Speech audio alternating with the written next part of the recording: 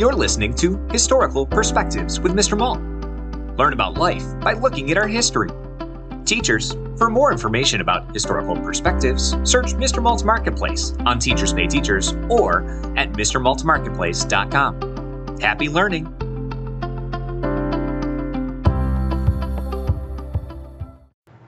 Second trip to Ellis Island. Carla stood as tall and straight as she possibly could. She'd been through this examination before, and this isn't where she failed last time anyway. She cleared this one and got on the ship last year with her family. It wasn't her fault that she got sick on the way to America. Lots of other steerage passengers were sick the whole time. Everything was just awful. She'll always remember that doctor, the one who said she couldn't get in. "You have to go back," he said without feeling. Her mama cried so hard. Everyone else went into New York, where Papa was waiting.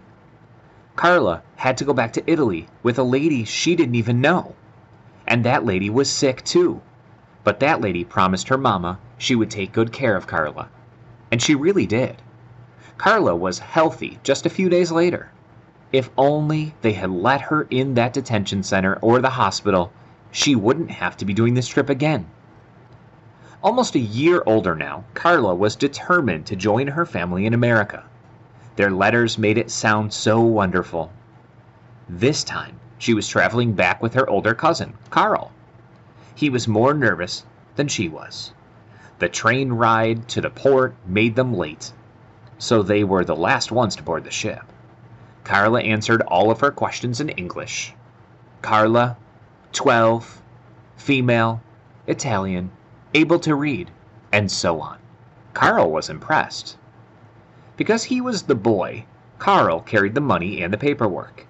But by the third day, he was throwing up. Carla panicked. Could this happen again?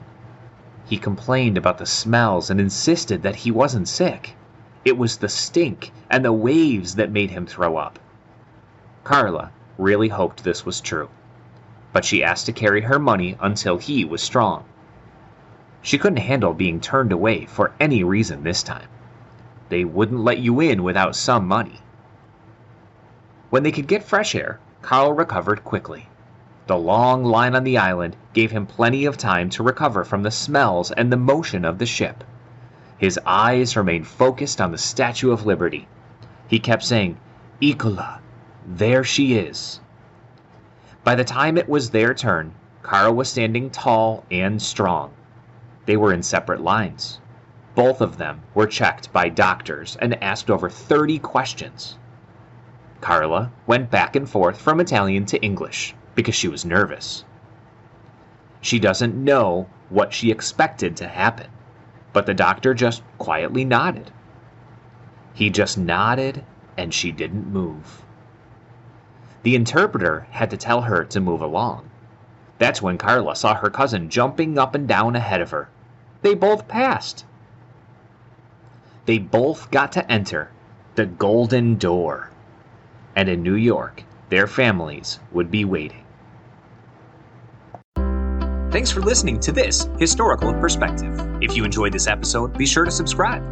Also, search for Historical Perspectives on Teachers Pay Teachers to learn more about other topics, such as the Golden Gate Bridge, Henry Ford, schools in the early 1900s, and so much more.